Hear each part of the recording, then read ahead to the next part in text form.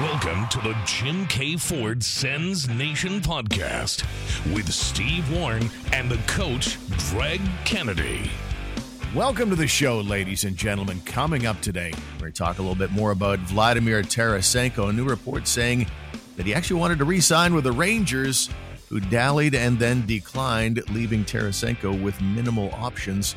We'll talk about this new report from Ottawa-U about raising the age of body checking in minor hockey from 13 to 15. Is that a good idea or not?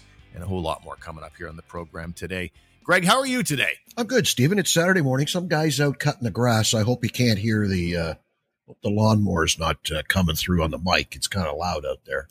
But it's a fine Saturday morning here in Ottawa, isn't it?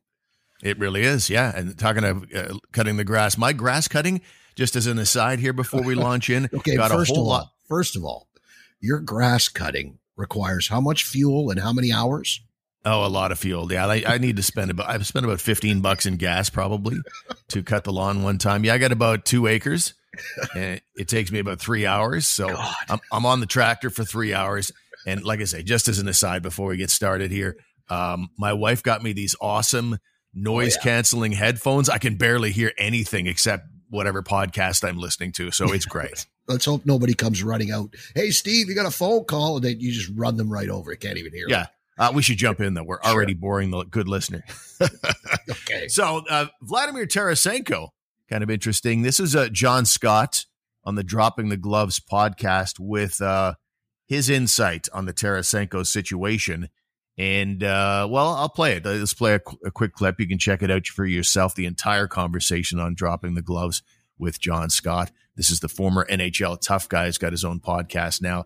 And what I thought was some pretty interesting insight on how the Tarasenko situation went down.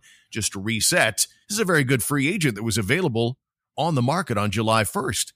But he didn't sign until the 27th of July with the Ottawa Senators, only getting a one-year deal at $5 million. And this is what John Scott was hearing about the situation. Early on, reportedly, he got some big offers. One from Ottawa, 4 years, $5.5 million. He got a nice offer from Carolina, 1 year, 5.25. He got an offer from San Jose, 1 year, $6 million. The reason those offers evaporated was because he really wanted to stay with the New York Rangers. It is my understanding that the reason he fires his agent is because his agent said, we're going to make it work with the Rangers. I've talked to them. We're going to get something done. They're going to move some things. They really want to keep you. Just pump the brakes on signing with some other team. Even though we're getting big offers, good offers, we're going to wait on the Rangers. They're trying to move things around. Then all of a sudden, things don't work out with the Rangers. They move on. They say, Vladimir, sorry, we got to go our separate ways. We can't make the money work. He goes back to the market. Everybody's already moved on. So that's John Scott on Dropping the Gloves, and we can't vouch for the source that John Scott is using there. But you know what? That does seem to make a lot of sense. It sounds kind of like, if I'm to imagine how it went down, that seems to make a lot of sense. Yeah, it makes sense because the time. We know there was some sort of a time lapse, right? Like what went on it was close to 3 weeks, if not longer. From July 1st, was it 27th or something by the time he signed? Something has to explain that time frame. And most people have been chalking it up to the agent change. And of course, there's lots of theories. Did he fire the agent because he thought he was worth more? Or did he fire the agent because the agent told him he wasn't worth that or something? Like what caused that? I do know Pierre himself was on the NHL network this week. And it's funny, you and I were talking about this before, and I couldn't remember that he said anything really that was all that illuminating. But he did say on the Tarasenko front that his original offer was on the 2nd day of July. The original offer was made, and he indicated that they came back around to him later. And the question was about the no trade clause. Are you willing to do a no trade clause? And Pierre said yes. And then the deal was done. So I wondered if that factored into it with the Rangers or anybody else for that matter. Because if you were signing Vladimir Tarasenko to a long-term contract, like 3, 4, 5 years, and he wanted a no-trade clause, I'd be saying no to that as well. Whether it was the Rangers or San Jose or anybody, I'd be saying no on a 5-year deal with a no-trade clause, wouldn't you? Well, it sounded like he wanted a no-trade clause on his 1-year deal.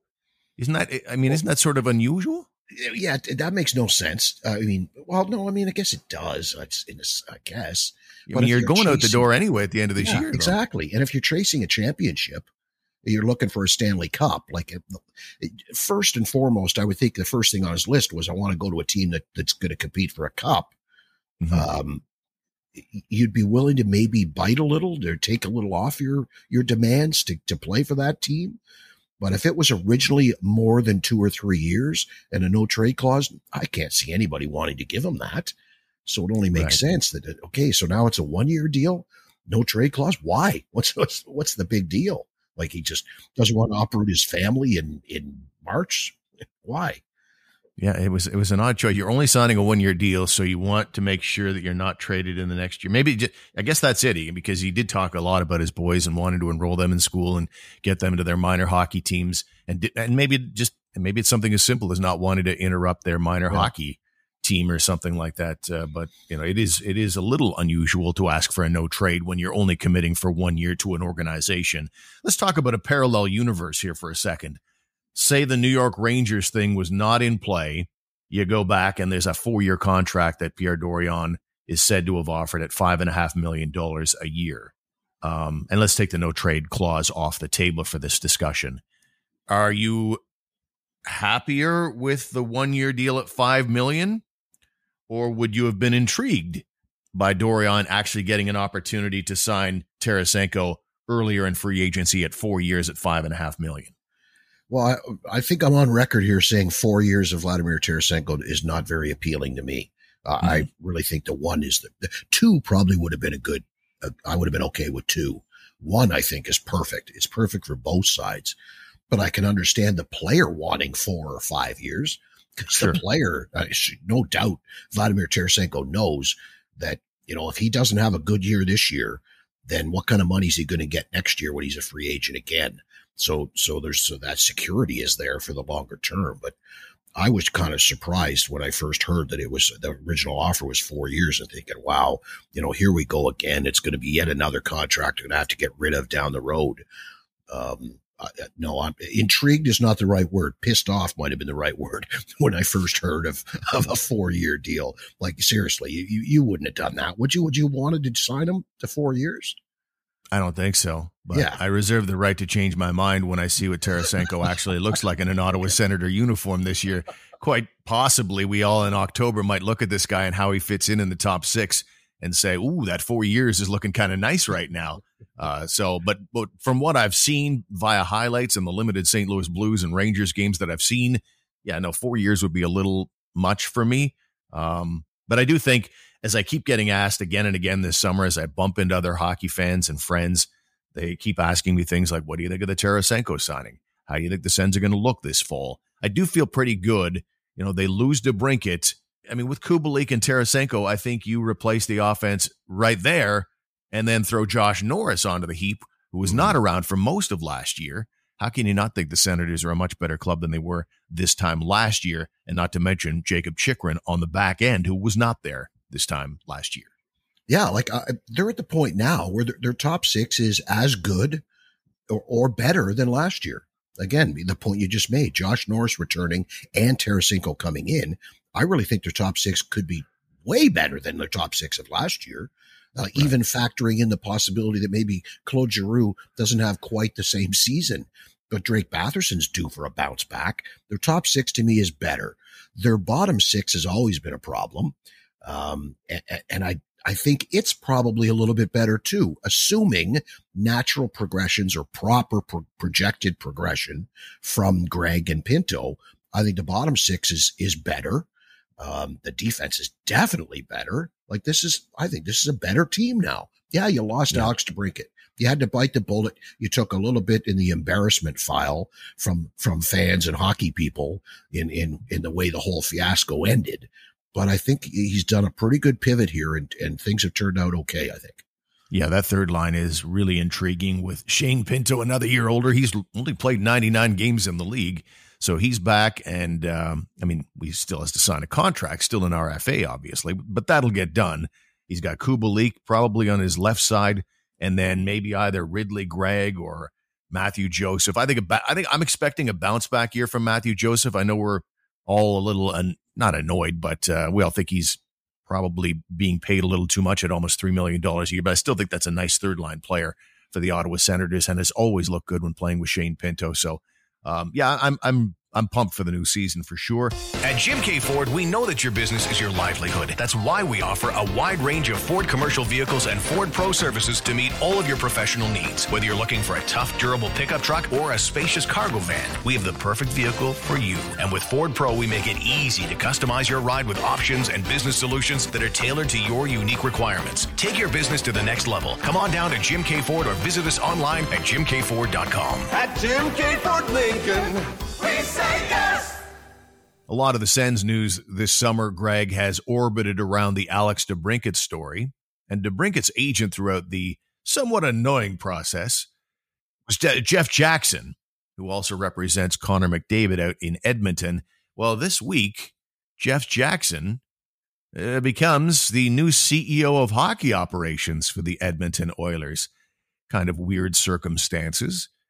So you think about the DeBrincat thing, and Jeff Jackson is fairly notoriously a hardballing agent, and Sens fans are not particularly pleased with how the whole DeBrincat thing in general went down. But anyway, that's neither here nor there. But it does create kind of an interesting next few weeks, maybe a couple of months even, when you think about the future of the Ottawa Senators and their front office and their executive group.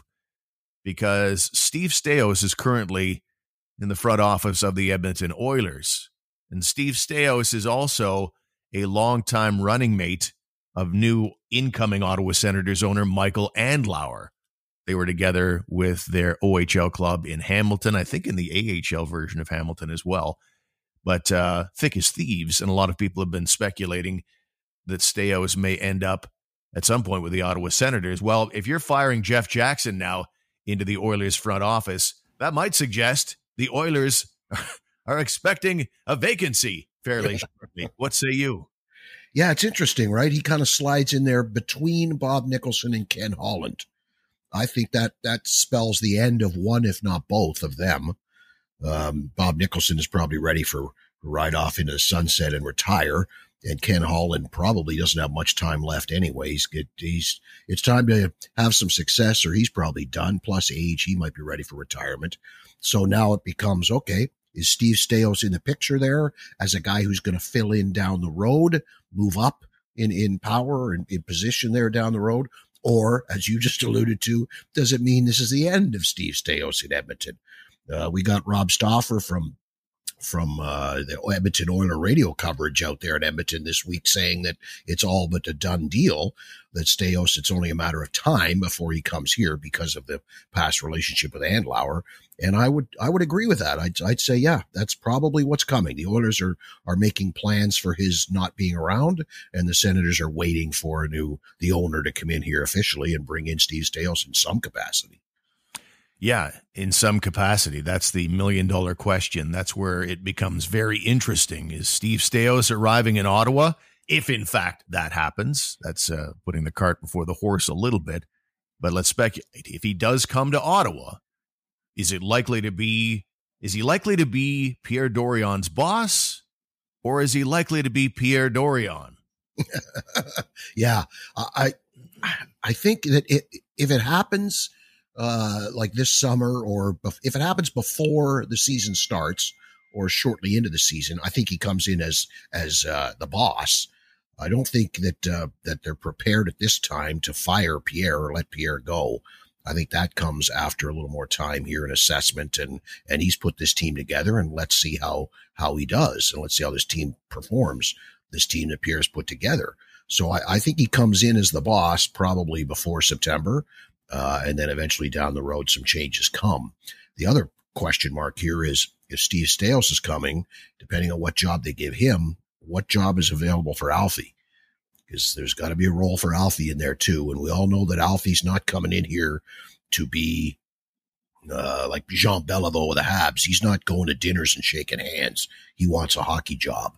So there's got to be a hockey position there available for him as well. So maybe it's Staios comes in as president, and eventually hires, or maybe Alfie comes in as president, Staios becomes GM. But there's two guys for sure who have to have roles in this organization. Totally agree. And this, hopefully Steve Staios is really great at his job. I mean, that's what it all comes down to. I don't care what pro sport you're talking about. Whoever's at the top of that food chain, right beneath the owner. I mean, maybe, and who knows, maybe Andlauer's going to make himself the CEO the way some owners sometimes do. You need quality people at the top, and then everything else takes care of itself. The quality people, quality human beings, professionals, knowledgeable, smart. If you have those types of people at the top of the pyramid, everything else that flows beneath it really, truly takes care of itself. And as far as Alfie goes, and I'll go back to the Trent Mann leaving, whatever it is. As with the exit of Anthony LeBlanc, the director of business operations, just all of a sudden, around the same time that Trent Mann just suddenly leaves the club, I think conversations were had in that maybe you're not part of the plans moving forward for whatever reason. Maybe it's a case of Trent Mann gets the word from Michael Andlauer that, as far as the assistant GM role goes that you possess right now, along with Ryan Bonus, we're probably going to be giving that to Daniel Alfredson. So maybe you want to look for work elsewhere. That's a possibility. I'm just throwing that out there. Moving on, though, wanted to get to this before the end of the second segment here. And that is this story that's come out from the University of Ottawa. And you and I have, you much longer than me, but we've coached minor hockey for a long time. It hasn't been a factor for me because I've coached competitive girls hockey, which does not have body checking, but you've been immersed in it forever. And I'm sure you have a great opinion on this, in that the University of Ottawa, and I'm sure parents have an opinion on this as well. University of Ottawa has suggested in a recent study that hockey players should not be body checking until the age of 15. Medical researchers are making the latest call for organizations and lawmakers right across the country to raise the age of body checking being allowed from 13 to 15. And I think that generally speaking, if you have any affiliation with minor hockey, you probably have a pretty strong opinion on whether that's a good idea or not. What do you think about that story? Well, I'll share something with you, Steve. I was part of the National Development Council with Hockey Canada in my role when I was technical director with ODHA back in the days. And I was sitting around a table with Hockey Canada with the guys in my position from across the country when the last study came out that said that it should be at 13. And we argued it and went back and forth on it and discussed it at length as to what was going to happen there when Hockey Canada finally made the decision to bring in that 13 age group. And my thought at that time and my thought today remains the same. These are professionals who have done the research, looked at the numbers, compared things, done studies of both in Canada, around the world, looking at these things physiologically, physically, strength, size, all that sort of stuff factors into it. And this is what they think. So I think that if you do a deep dive and study their study, if you will, and you find it to be factual, and you can agree with it, then I think it's a no-brainer. These are what these professionals think, and I would agree with them. If that's what they want to do, if that's what they think is the right thing for the youth of our country, then I'm okay with it. The argument always is that the earlier they learn how to body check and such, and have the awareness one needs to know where everybody else on the ice is, because without body checking, you can be really puck focused and basically ignore what's going on around you. And then when you introduce body checking later on, you could be in a situation where you're in for a world of hurt when the bigger, stronger, older players are slamming into you versus, the little bump you'd get at age 11 or whatever it is. The argument's always, you have to learn how to take a check in those early days, and that you're setting yourself up for maybe more major injuries later on. What say you to that? Well, I think the other side of the coin, though, Steve, is it just gives that much more time for players to develop puck skills. The stick handlers of the game, the magical passers of the game, the guys that can play with the puck in small spaces and dangle like nobody's business. It gives so much more time for those players to learn and master those skills before being introduced to the whole contact side of it. I think the other thing that we miss out on here too is, don't forget, it's less than 1% who are going to play in the NHL. how many players that we're talking about that this is going to affect that play minor hockey in this country are ever going to play major junior or junior A or junior B or anywhere where there's contact. The majority of kids that play hockey in this country are recreational level. The guy that's going to go on to play beer league, he doesn't need to know how to hit.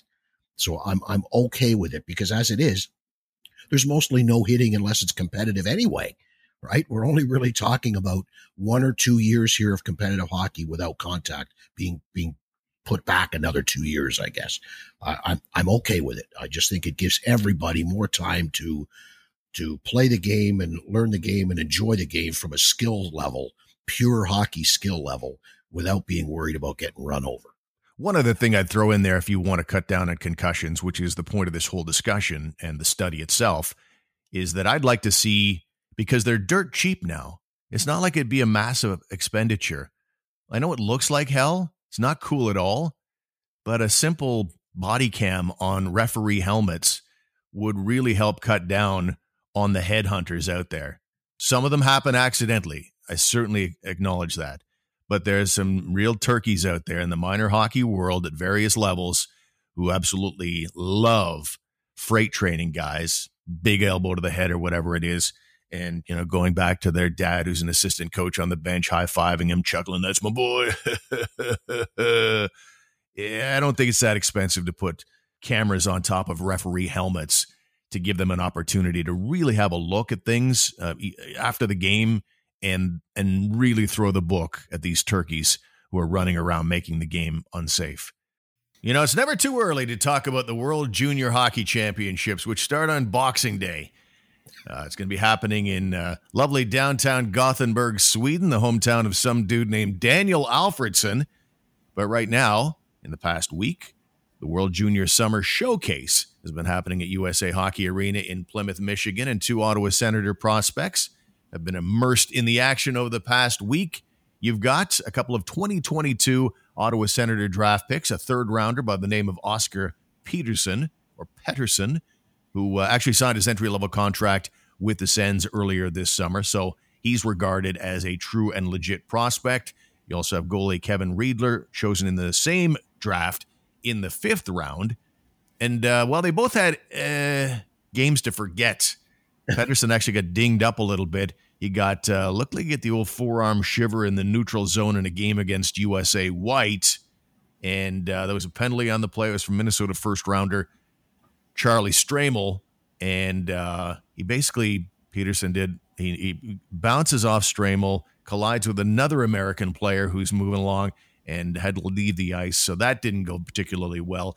And then Riedler, in that very same game this past Monday, he got pumped for all 10 goals in a 10-1 loss to the American team. And I should point out that this little mini tournament is about a split squad American team, along with Team Sweden and Finland. Everybody's trying to evaluate things for the national programs for the World Juniors on Boxing Day. And so that's kind of the background of it. But, what is Team Sweden doing, leaving the Sens prospect Riedler out there in goal for all 10 goals? I'd love to hear the circumstances or the theory behind that.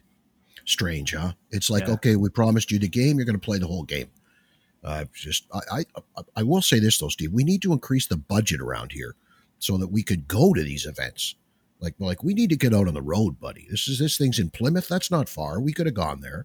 Or we could be at the Holinka Gretzky or something. We need to increase the budget. I agree. Secondly, this Oscar Pettersson guy, he has to play here. He's already got a statue downtown right in front of the NAC. So he's got to play for this team someday, doesn't he? It only makes sense. Yes. Well, unfortunately, he's not the Canadian jazz legend who's been passed away for many decades now. But a good theory, though. He could. Can you not see that? It's a Faces magazine cover shot, Steve. It's Oscar and Oscar sitting side by side at the piano. Excellent. Let's wait till he plays a game in the NHL and people have actually heard of him. Maybe that would be the game plan. But Sam Stockton covers the Detroit Red Wings for the Hockey News, and he's been covering the tournament in Michigan and was keeping an eye on the Sens prospects. And so Riedler, he told me, we swapped texts on this, he wasn't nearly as bad as the scoreline in the blowout on Monday. He was surprised they left him in for the whole game because the U.S. was just coming in waves. But he said, you know what, it's a game in July that got out of hand quickly, and the bleeding just never stopped. We've all seen games that have happened like that in the sport of hockey. And as for Peterson, he said his confidence with the puck was very noticeable, as you'd expect from a returning veteran, because Peterson was in this tournament last year at 4 points in the 7 games that he played. And his line with Philip Bystedt and Alexander Suzdalev, who was Connor Bedard's line mate last season, looked very dangerous, despite the fact it was a 10-1 loss. So there's a bit of insight on a couple of Ottawa Senator prospects in actual game action. There's actually hockey being played right now. And looking to the future, let's face it, the Senators don't really have a lot of big-name studs out there in the prospect pipeline. They really need a third, a fourth, a fifth rounder to be a bit of a surprise, I guess, for somebody to step up to try to compensate for the lack of talent that's been found in the last couple drafts, I guess, let's say. Prior to that, obviously, they had a great run, but there's been a lot of misses in the last 2 drafts so far anyway. Yeah. Moving on to another NHL bit of news. Certainly Sens fans always keep a close eye on what's going on with the other, less important Ontario team. And the Toronto Maple Leafs, of course, parted company with their general manager near the end of the season. And Kyle Dubas ended up with Pittsburgh. And recalling his news conference at the end of the Leafs season, he's talking about family. He's talking about, I won't go anywhere next season. I'll either be the Leafs GM or I won't be anywhere. Not sure what I'm going to do. Well, now Dubas just can't stop getting NHL jobs.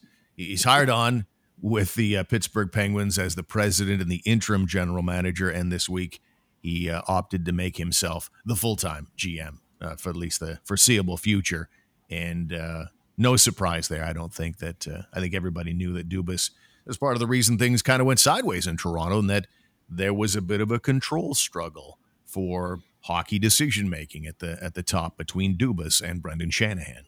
Not a surprise to me either. We all figured this from the get-go. I really think that Jason Spezza is probably the next GM. He's there as an assistant. I think that's his official title now, but I'm not sure that he's actually full-time living in Pittsburgh and made the move. I think he's just kind of joined the staff in a satellite type of role. I think it's only a matter of time before Spezza, he needs to be ready to be a GM. Let's face it, he's only really been in a head office in Toronto for like a year now. So someday he'll be the GM. But I was surprised when I read articles about this, 2 or 3 of them, where they all mentioned that it's a small front office, and it made me think of Ottawa. There's not a lot of people on staff there with extensive hockey resumes, very similar to Ottawa. Some promotions were made from within. I know Trevor Daley is part of the staff there. He was promoted. Amanda Kessel, Phil's sister, is now an assistant GM, and there's somebody else who's been promoted to assistant GM. So there's people there that he likes and trusts and has gotten to know in the short time that he's been there, and has made promotions internally. But there hasn't been any growth. He hasn't added to the staff. He's simply promoted people and given them more responsibilities. But I still think that Jason Spezza is going to be your full-time GM, the next GM of the Pittsburgh Penguins. Who would you rather be the GM of? Which team, the Penguins or the Leafs? It seems like the Leafs are closer to success potentially, not to say that they'll ever break that drought. And then the Pittsburgh Penguins, who are just getting older and older. Sidney Crosby, Evgeny Malkin continue to cheat Father Time. Crosby 93 points, Malkin 83.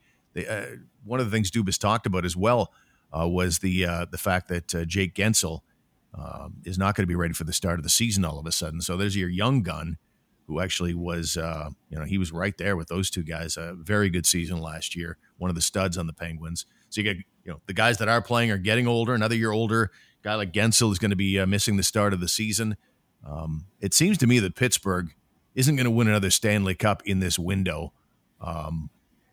Would you rather be running Pittsburgh right now if you're Dubas, or still in Toronto? Well, I think it comes down to, would you rather be responsible and in charge of a rebuild, or would you rather be responsible and in charge of a contending team and making changes around the periphery of that team? Are you a builder from scratch, or are you a builder from an addition guy? Are you more of a tinkerer, or are you more of a builder? And I think Pittsburgh gives you much more of an opportunity to put a stamp on things as far as the next generation of the Pittsburgh Penguins. After Crosby, after Malkin, after Letang, what's that team going to look like? You got an opportunity there to really change the face of the franchise and chart their course to the future. Whereas in Toronto, you're more of a, more of a babysitter in a sense, right? You're just kind of looking after things, making sure this is right, tinkering here and there, trying to find the right combination to maybe finally fix the blue line, work on the goaltending scenario, but you're hampered by those contracts from the Big Four. So it's more of a caretaker role in Toronto. You know, you get to be much more hands-on. So I think that would probably appeal to Kyle Dubas, is that the future is here quicker, right? He's going to be getting rid of his big high contract, high value guys sooner than the Leafs are. So that future's coming sooner for you in Pittsburgh, and you get to actually make some moves. Which is easier said than done when you talk about moving those high contract guys. Like, we're talking about legacy players. And I remember back in Ottawa here in 2014, how much I loathed seeing Daniel Alfredsson go somewhere else. It wasn't because the Sens had any plans for him to go somewhere else. It just was a contract dispute. And he said, okay, flip of the bird, and then went to Detroit and signed as a free agent there. In this case, it's the same sort of thing. From a GM perspective, just looking at it in a cold, calculated way without emotion, the play would be to move Crosby and Malkin right now and begin the rebuild, get a bunch of parts while these guys can still play the game very, very well. They're probably good for another 2 or 3 years somewhere, but the game is not cold and calculated and emotionless. So that's a very, very difficult decision for a GM to make to do that. So while maybe the smart thing, I wonder if it would happen. Would Penguin fans burn down Pittsburgh if you sent Sidney Crosby to play somewhere else at this stage? Well, I don't think it'll ever be Crosby. I could see it maybe being Malkin. I could see it maybe being Letang. It'll never be Crosby. He's going to retire as a Penguin. But yeah, the theme, the theory of it is the same no matter what. You're dealing with players who are on their downside. It's not like in the NBA. It's simple. The 3 guys of that caliber would have come to Kyle Dubas by now and said, "Hey, I want to be traded to this team, and I want to be traded to that team," and they just make it happen. It's so much easier in the NBA to move superstars around. It just doesn't happen in hockey. I wouldn't want to be in that position, though. Like, could you imagine being like? Well, you mentioned Ottawa. Imagine you were here in Ottawa back in the day. Let's say Hossa, Alfredsson, Red and Chara, when you had those 4 guys. Imagine those 4 guys were all being paid like they are today, like players are in the NHL today, and you had to make a decision on those guys. Like, wow, it's not an easy thing to deal with. It becomes more and more difficult, obviously. The more years the players here, the more tied into the community they are, the more tied into the fan base they are. But tough decisions have to be made. And generally when those decisions get made, it's by a new guy, right? And Dubas is the new guy and doesn't appear to want to make those decisions either. Like, I get it when it's a long-standing guy, he's not going to trade these people. But the new guy will when he comes in. And this new guy didn't. And neither has the new guy in Toronto, for that matter. So it's kind of interesting to see how both situations are going to turn out down the road, because Toronto is shaping up to look like a Pittsburgh in 4 years or 3 years with the same guys and possibly the same ridiculous contracts. All right, that'll do it for this week's show, ladies and gentlemen. Don't forget about our website, sensnationhockey.com. Greg, enjoy your weekend, and we shall talk to you in a few days. For sure. And go Red Black Sunday night. Thanks for being with us on the Jim K. Ford Sens Nation podcast. If you're enjoying the show, please subscribe and review. Share the show with your friends and followers, or become a member on Patreon. Check out our website today at sensnationhockey.com.